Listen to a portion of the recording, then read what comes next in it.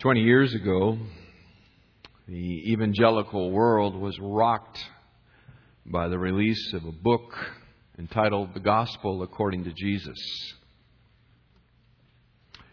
In that book, Pastor John MacArthur called the church at large back to a biblical understanding of conversion, in which the dangerous and potentially damning notion that we can have Christ as a Savior and take an option on whether He is our Lord had become the dominant teaching of evangelicalism. That message shocked people, the idea that Christ was Lord or He was not Savior at all. It shouldn't have, but it did. The reason it shouldn't have shocked anybody is because it is clearly the message of the New Testament. Jesus Himself said, Matthew 16, verse 24, "If anyone wishes to come after me, he must deny himself and take up his cross and follow me." Furthermore, when the apostles were sent out by Jesus to evangelize the world, the message that they brought was a message that either directly or indirectly spoke about the lordship of Jesus Christ. It was not some tangential notion, some secondary work of grace. It is the very essence of conversion. Acts chapter 2, verse 36, at Pentecost, Peter said, "Therefore, let all the house of Israel know for certain that God has made Him both Lord and Christ, this Jesus whom you crucified." When the gospel began to go to the Gentiles, Peter again speaking to Cornelius in Acts chapter 10, verses 34 through 36, it says, opening his mouth, Peter said, "I most certainly understand now that God is not one to show partiality, but in every nation, the man who fears Him and does what is right is welcome to Him. The word which He sent to the sons of Israel, preaching peace through Jesus Christ, He is Lord of all," Peter says. The Apostle Paul in Romans chapter 10 and verse 9, that if you confess with your mouth Jesus as Lord and believe in your heart that God raised Him from the dead, you shall be saved. The Lordship of Jesus Christ is intimately woven into what it means to be converted as a child of God. The life and death consequences of the Lordship of Jesus Christ are no more clearly stated anywhere in the Bible than before us in Romans 6. So as we finish this chapter this morning, I want you to open there to Romans chapter 6. If you're using a Pew Bible this morning, page 1130. Romans 6, verses 15 through 23. Romans 6, 15 through 23. In this section, we noted last time as we began to look at it, that Paul includes 5 behavior-changing statements that we must understand and apply to our own lives so that they might reflect the reality of our new ownership. Our new ownership. Last time we looked at verse 15, the first statement was that we are never free to sin. Never free to sin. The second statement that Paul gave us last week, verse 16, is that voluntary obedience produces slavery. Voluntary obedience produces slavery. This morning we're going to look at the final 3. Let me read the text for you. What then? Shall we sin because we are not under law but under grace? May it never be. Do you not know that when you present yourselves to someone as slaves For obedience you are slaves of the one whom you obey, either of sin resulting in death or of obedience resulting in righteousness. But thanks be to God that though you were slaves of sin, you became obedient from the heart to that form of teaching to which you were committed. And having been freed from sin, you became slaves of righteousness. I'm speaking in human terms because of the weakness of your flesh. For just as you presented your members as slaves to impurity and to lawlessness, resulting in further lawlessness, so now present your members as slaves to righteousness, resulting in sanctification. For when you were slaves of sin, you were free in regard to righteousness. Therefore, what benefit were you then deriving from the things of which you are now ashamed? For the outcome of those things is death. But now, having been freed from sin and enslaved to God, you derive your benefit, resulting in sanctification and the outcome, eternal life. For the wages of sin is death, but the free gift of God is eternal life in Christ Jesus our Lord. The third statement that I want to look at with you this morning is drawn out of verses 17 and 18, and it is simply this: we have changed masters. Those of us who have become united by faith to the Lord Jesus Christ have changed masters. Paul has established for us in the prior verse, verse 16, the principle that surrender leads to slavery. That which you surrender yourself to is that which you then are enslaved by. And Paul is reminding his readers here that they have exchanged slaveries, that they are no longer slaves of sin, and in fact they are now slaves of righteousness. This change is so glorious, so complete, that as he reflects on it, he breaks out spontaneously in a prayer of praise and thanksgiving. Look, verse 17, but thanks be to God, he begins. He offers a prayer of thanksgiving to the God who has saved them. The process of offering this short prayer, verses 17 and 18, he reveals the significance of what conversion really entails for us. So let's just kind of unpack this a little bit. What does it mean that we have changed masters? Well, first, beginning of verse 17, thanks be to God that though you were slaves of sin, it's really that simple. They used to be slaves of sin. They used to be slaves of sin. That's what it means to be converted. It means you used to be a slave of sin. The unbeliever is in bondage to his own sinful passions. He is corrupt in thought, word, and deed, defiled in mind, and at the very core of his being.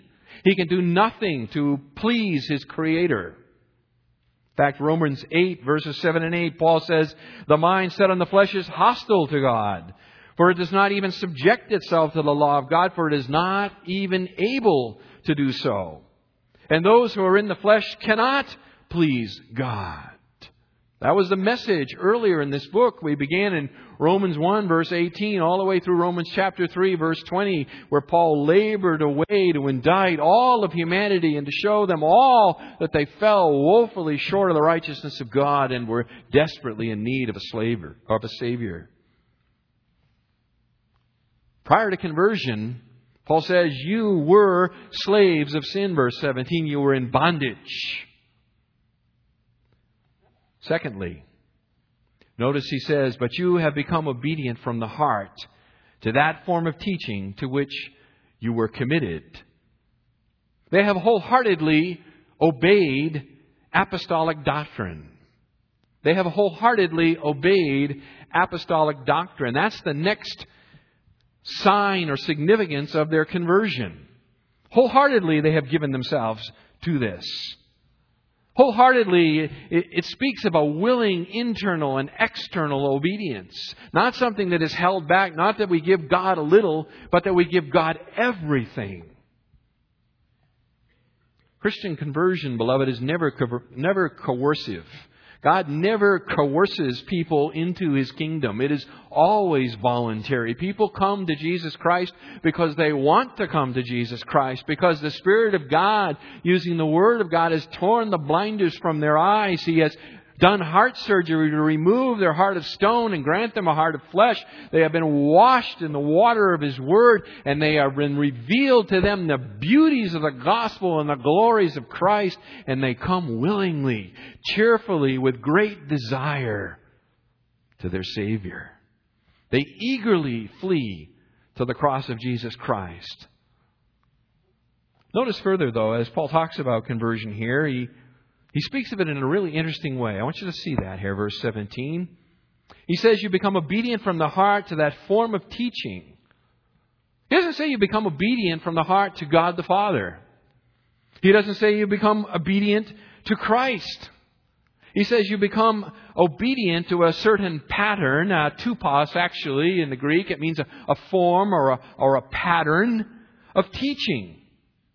A form or a pattern of teaching that includes both theology and personal ethics. It is an all-encompassing understanding of reality. 1 Corinthians chapter 15, verse 3, don't turn there, but Paul there speaks in capsule form about the theology that they've come to, that Jesus Christ was crucified and buried and raised on the third day. Over in 1 Thessalonians chapter 4, beginning in verse 1 and following, Paul speaks there of an ethic that is to mark the Christian life. When he says you have become obedient wholeheartedly to the tupos, to the form, to the pattern of teaching to which you were committed, he says you have given your life over to a certain body of doctrine and a certain way of living. And this is what conversion represents. This same pattern, by the way, is later commended by Paul to Timothy. While Timothy was in Ephesus and pastoring the church there at Ephesus. 2 Timothy 1 verse 13, Paul says to him, retain the standard of sound words which you heard from me. There is a standard. There is a pattern. There is a body of truth that the Christian willingly gives themselves to. Notice also, verse 17, that you've given yourself willingly, wholeheartedly to that form of teaching to which you were committed. It's fascinating. They were committed to the doctrine. They were brought into this body of knowledge. It is the doctrine that made them. It is not them who made the doctrine. That's the difference. They were committed to it. They have been entrusted to it. It is this body of doctrine that converts. Conversion always begins intellectually. It comes through the mind and there it affects the heart. It never goes directly to the heart. It always comes through the mind. In 1 John chapter 1 and verse 3, the Apostle John speaks of this same basic phenomena. He says there to his readers, 1 John chapter 1, verse 3, what we have seen and heard, we proclaim to you also, that you also may have fellowship with us. And indeed, our fellowship is with the Father and His Son, Jesus Christ. John says, you join us. We are already joined to God, and so you become joined to us, and thus you become joined to God. There is this apostolic deposit of doctrine to which the Christian is then joined, and by virtue of that is joined to Jesus Christ.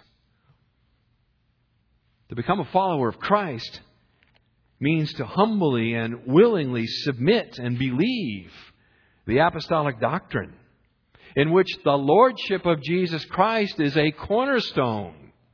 This is not something that can be done away with, not something dispensable, not something that's for later things, more mature things, later days. It is essential to conversion at the beginning.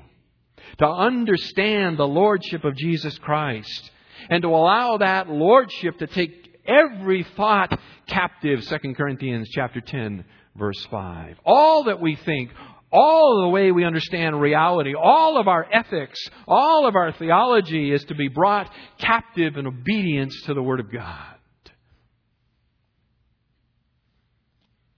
Now, the external seal of one's wholehearted obedience is the pledge of allegiance we take at our water baptism.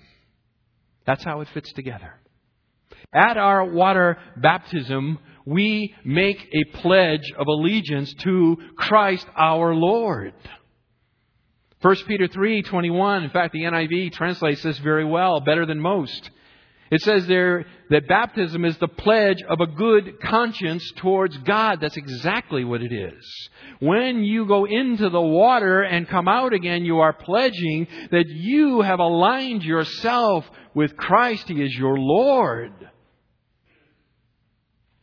And it's at that moment that we publicly declare to the world that an ownership transfer has occurred. That we are no longer slaves of sin. We are now slaves of God.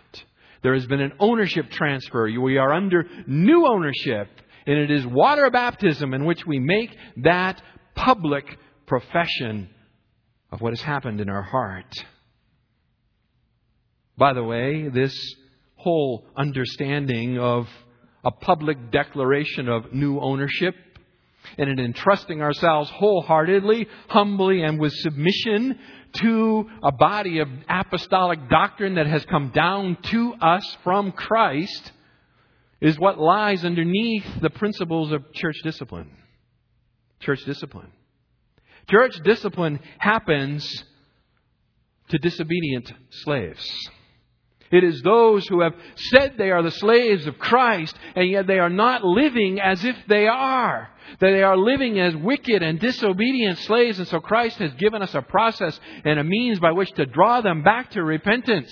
That they might repent of their refusal to humble their knee before Him and return and begin to live in reality the doctrine of who they are, or to show themselves as false slaves. In which case they are put out of the church. This is all wrapped together in an understanding of what it means to be under new ownership. Conversion. We used to be slaves of sin. Conversion. We have wholeheartedly obeyed apostolic doctrine. Third, conversion. We have changed masters. Verse 18. Having been freed from sin, you become slaves of righteousness. Now again, let me just stress that becoming a slave of righteousness is not the same thing as becoming perfect.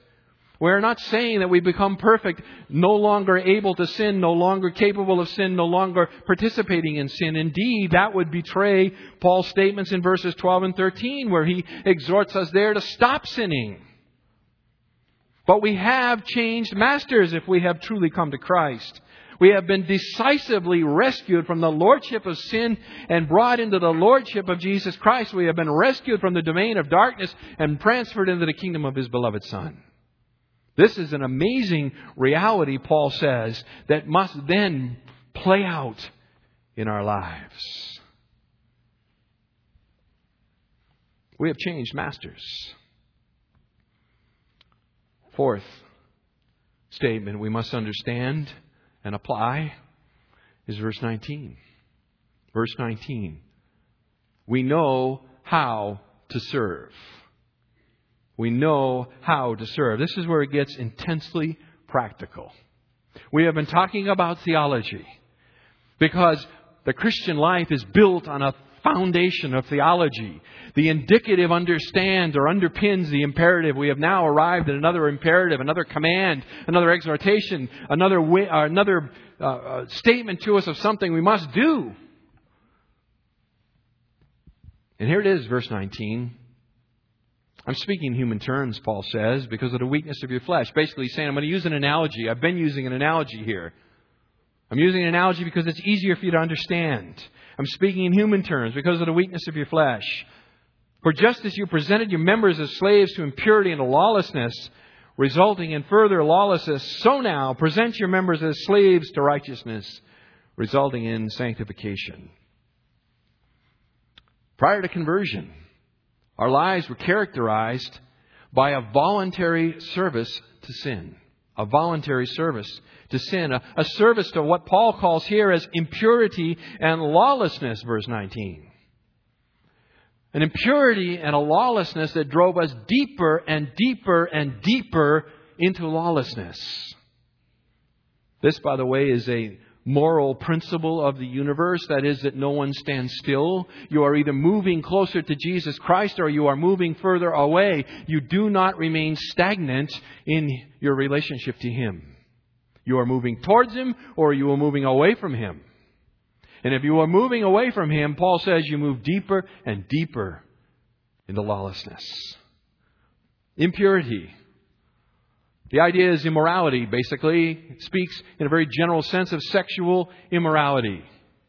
Could also be translated filth or rottenness. Impurity, immorality, filth, rottenness. Lawlessness.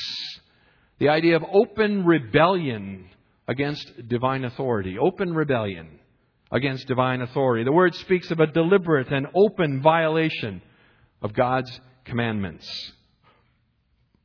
Verse 19 is an analogy. Paul's using an analogy here, and he's really constructed it to answer a question. Maybe it's a question, by the way, that you have had in your mind in the last few weeks as we've been working our way through chapter 6. How do I present my members as slaves of righteousness? That's the question that verse 19 is written to address.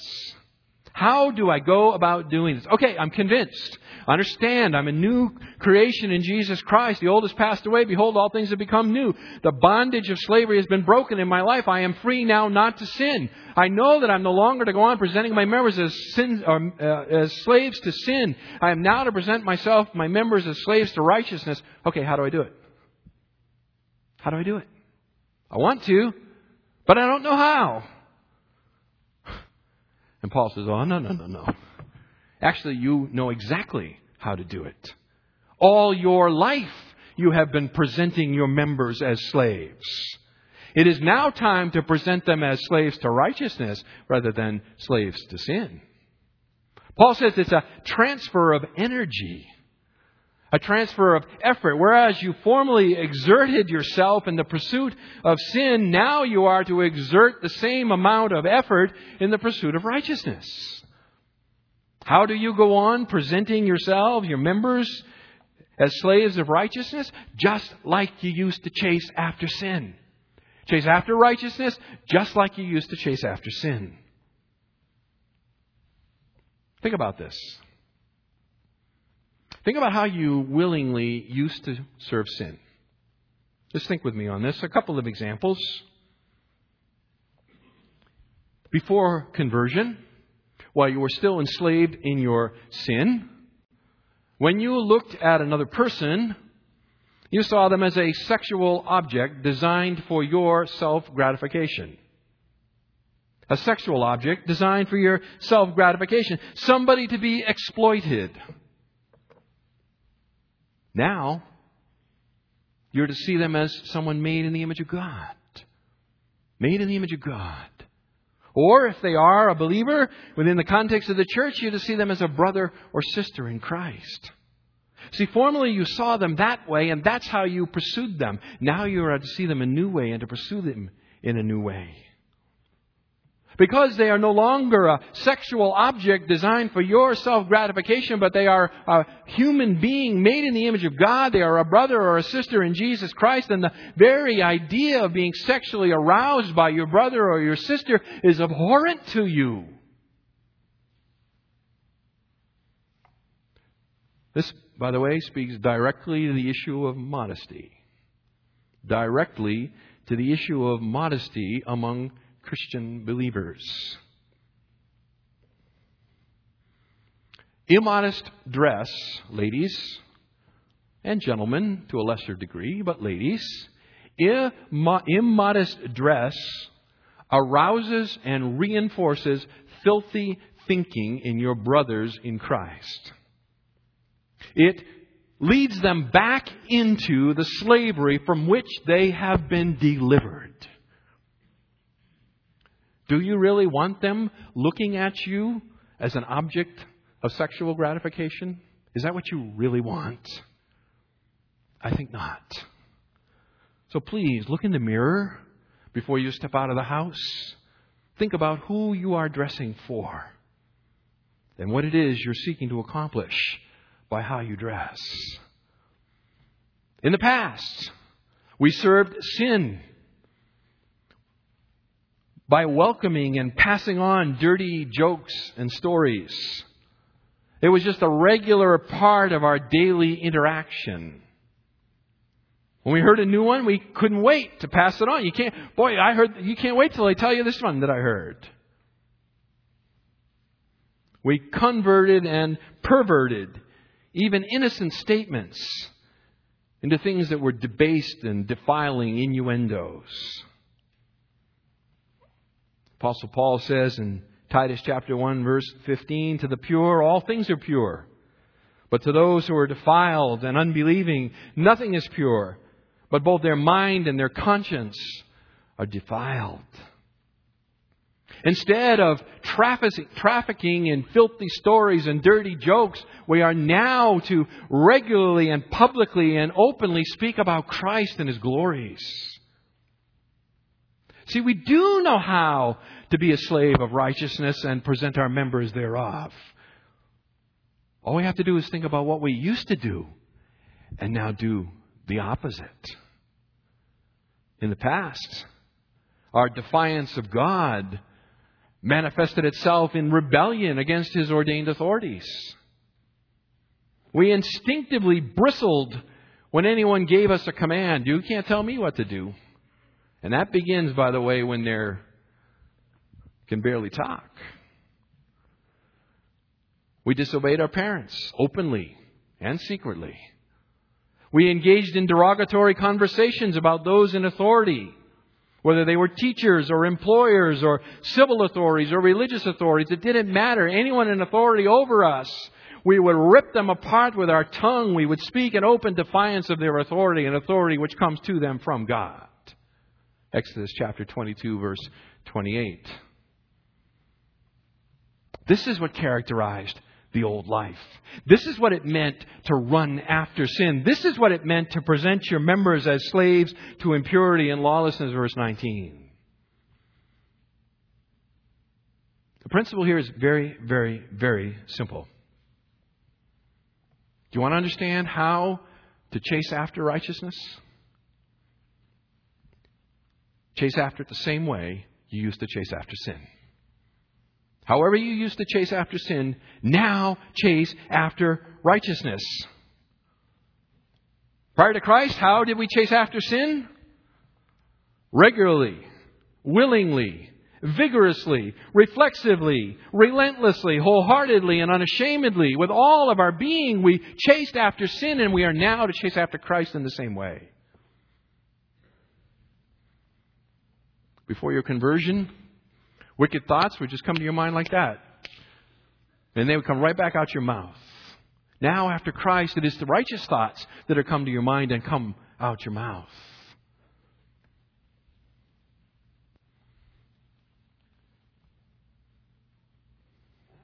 There's no other way to grow in holiness. None. The Bible knows no other way to grow in holiness but this. Look again, verse 19. So now, imperative, present your members as slaves to righteousness, resulting in sanctification.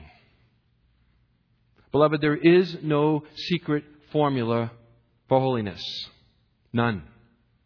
There are no special prayers that someone can teach you, that if you will then pray, you will get a holy hop and you will move up the plane of sanctification and live at a new level of holiness.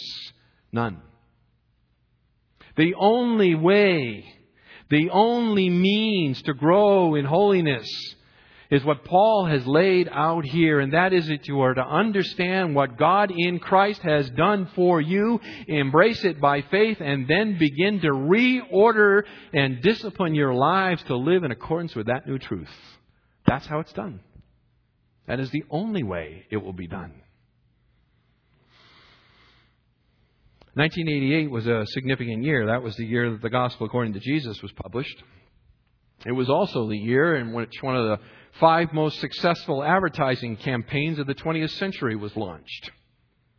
Nike Shoes launched their campaign in 1988 with their little slogan. You know what it is, right? Just do it. Just do it. If I had to put a small slogan over this section of Romans, it would be just that. Just do it. Just do it, Paul says. This is so serious a matter.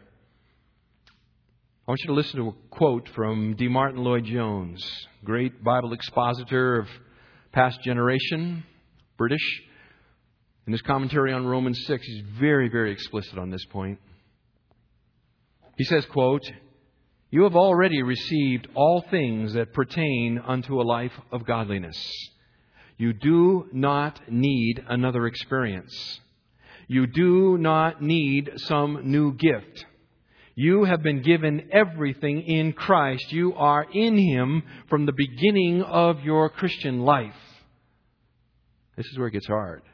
You are just a slacker and a cad, just lazy and indolent, indeed a liar, if you are not living this life. Wow. Wow. I can read his quote and I don't get stoned, right? That's tough stuff. He's saying if we are not living according to who we really are now, we are a liar. We are a liar. It's hard. It's hard. But beloved, that's the message of the New Testament. That is the message of the New Testament when it comes to living a life pleasing to God. The New Testament says we are to realize our position in Christ and then act accordingly. That's the formula.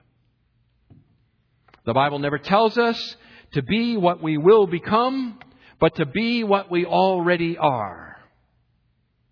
Paul addresses his epistles to the various churches and he calls them saints. Even the believers in Corinth, the most messed up church in the New Testament. He calls them saints, holy ones, those set apart. Beyond that, the command to live in accordance with who we really are is an eminently reasonable requirement. Eminently reasonable. In fact, anything contrary to this teaching is entirely unreasonable because it would not comport with reality. The reality is you have been transferred, therefore live like it.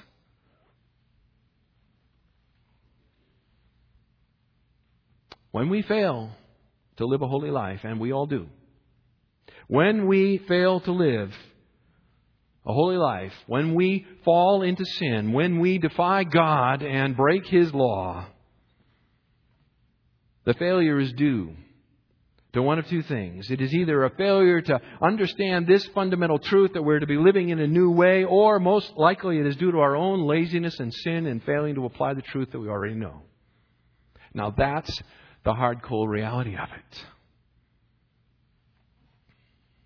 Jesus said, "Sanctify them in the truth. Your word is truth."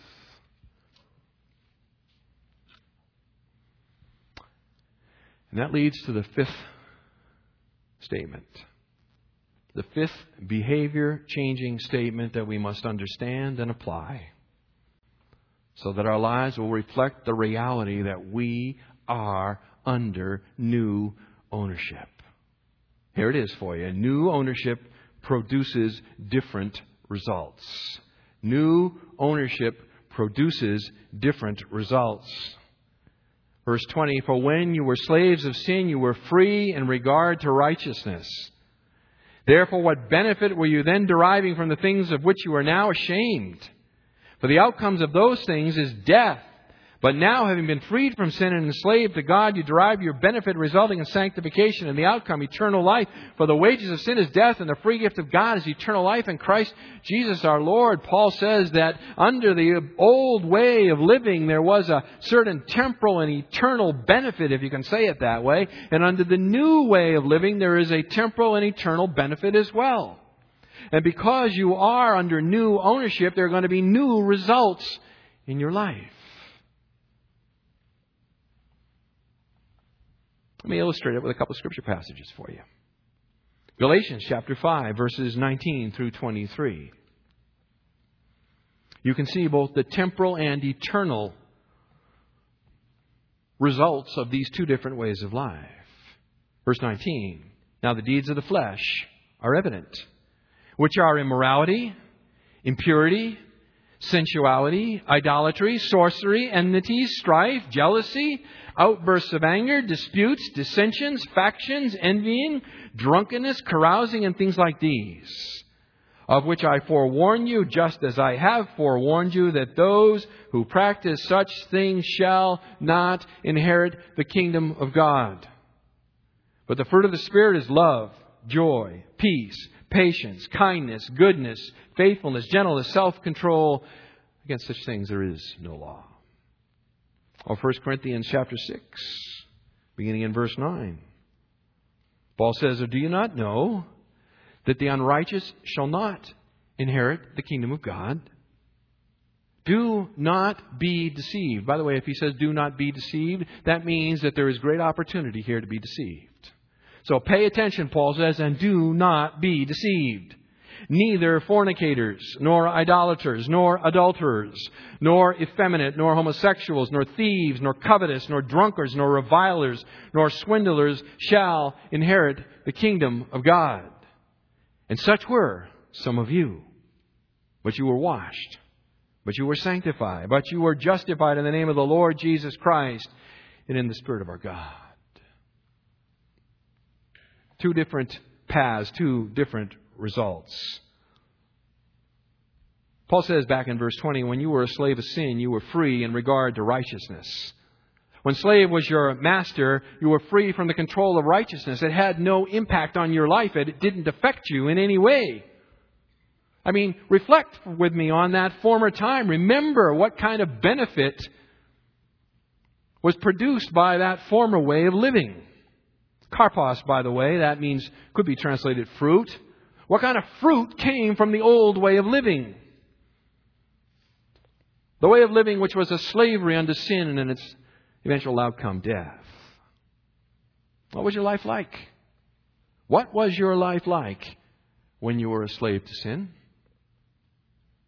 What was it like to be dominated by your own passions? For the sake of illustration, let me describe my life 30 years ago. I was arrogant, loud, aggressive, violent, unmerciful, uncaring, afraid to show weakness, consumed with my public image. I had a driving desire to be liked, well thought of, praised, admired, and feared. I was a blasphemer, I was a thief, and I was a liar. I was consumed with lust. My mind was a cesspool of pornographic images. I'm not proud of this, but this is who I was. This is how I lived. I was driven by these things. Paul says that these things were shameful. Verse 21, do you see that? The things of which you are now ashamed. I am ashamed of how I once lived. I take no delight at all in who I was before Jesus Christ. In fact, I'm going to go so far as to say that being ashamed of your former life is, in my estimation, an essential part of the process of sanctification. If you look back on your life before Christ and you're not ashamed of it, then I think you are being hindered in your understanding of what it means to grow in the likeness of Jesus Christ. There's no glory back there, folks. None. Those things are wicked. Those are the very acts and attitudes that necessitated the death of the very Son of God. I put Him on that cross, and you put Him there too. They're nothing but shame. They produced rotten fruit. Verse 21, the outcome is death.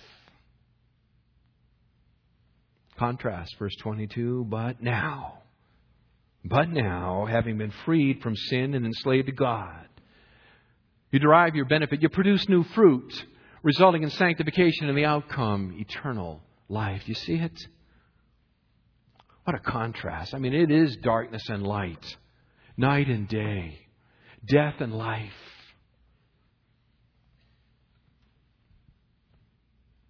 When we become enslaved to God, we begin to produce holy fruit, resulting in our sanctification, our growth in the likeness of Jesus Christ, and its final outcome, an eternal life in full and unhindered relationship with God, our Creator. Paul then summarizes this whole section for us in verse 23. For the wages of sin is death, but the free gift of God is eternal life in Christ Jesus our Lord. Literally, by the way, the wages which sin pays is death. It's not the wages paid for sin. It's the wages that sin pays. Paul is continuing here to personify sin. Here he represents it, by the way, as a general. Remember I told you there's kind of a military feel through this section. He represents sin here as a general who pays wages to his soldiers. Actually, the word translated wages here is a military term for a wage paid to a soldier. So it's very clear, the imagery that he's using. When a soldier retires, they get a pension. They receive payment for their service. And their final check, Paul says, is eternal death. That's the final installment. The wages that sin pays. Conversely, God doesn't pay wages. God pays no wages, because no man can put Him in his debt. God pays no wages, but in the abundance of His grace, He grants the gift of eternal life. What a contrast. This verse, by the way, explains one of the fundamental laws of the universe. You know, the natural world has its physical laws that govern it and explain it. Isn't that right? We have the law of gravity, which regulates how objects react to each other. That's kind of a fundamental law of the physical world. Well, the moral universe has laws as well that govern it, and this is one of them. God has so established His universe that sin always ends in death. Grace ends in life. It can be no other way.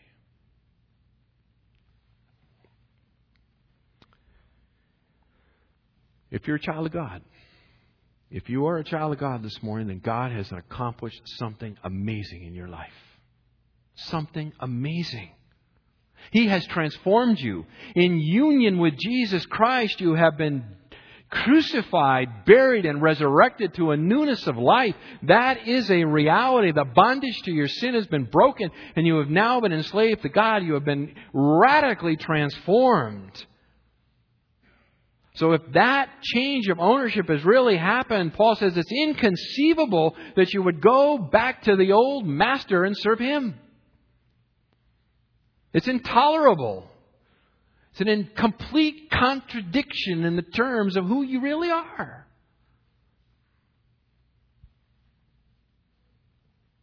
So how do I apply it day to day? Help me out. Little day to day. Are you ready? This is how you apply this whole chapter. Day to day. Number one, you speak truth to yourself. You speak truth to yourself. You preach the gospel to yourself. You remind yourself of the reality of who you are in Jesus Christ. If you want help, by the way, in getting going on that, Milton Vincent has written a great book, The Gospel Primer. You can buy it in our bookstore and just buy it and read it. It's not that thick. Preach the gospel to yourself. Argue yourself back to reality constantly by telling yourself who you really are in Jesus Christ. Wake up every day and remind yourself that you are a new creation in Jesus Christ. Before the temptation arises, saturate yourself in the gospel. Reflect on it. Remember what He has done for you. Praise Him for it. Thank Him for it. And remember what it means to you in terms of your passions and your desires. That you are no longer a slave of sin, but a slave of God. Then when temptation arises, you start to have a serious argument with yourself. This is when the serious argument comes. This is when you begin to say to yourself, don't you know the meaning of your own baptism? David, don't you know what your baptism means? Remember it. Don't you know you have been united with Christ in His death, burial, and resurrection? Don't you remember that? Don't you know you've been enslaved to God? That you're not a slave of sin anymore? And you have that argument as long and as loud and as violently with yourself as you need to have until that temptation passes away. And when you slip and fall, and you will, when you slip and fall, and you will, then you immediately call out to God for His deliverance. Immediately call out to God. You confess your sin to Him and to others as needed. You replace the thought or the behavior that was crooked, wicked, rotten, and filthy with that which is virtuous and good and holy and just. And you repeat the process every single day of your life until soon the old ditches get flattened out and new tire tracks get cut. Those that lead to the glory of God rather than to the destruction of man.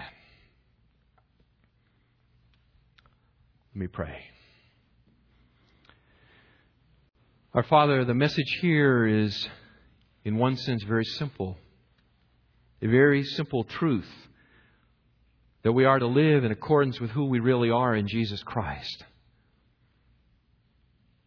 I pray that You would cause that to reside deeply within our hearts, Lord. We are a hard-hearted people. We are constantly forgetting who we are in Christ and living like we still belong to the world. Please forgive us. Please cleanse our hearts.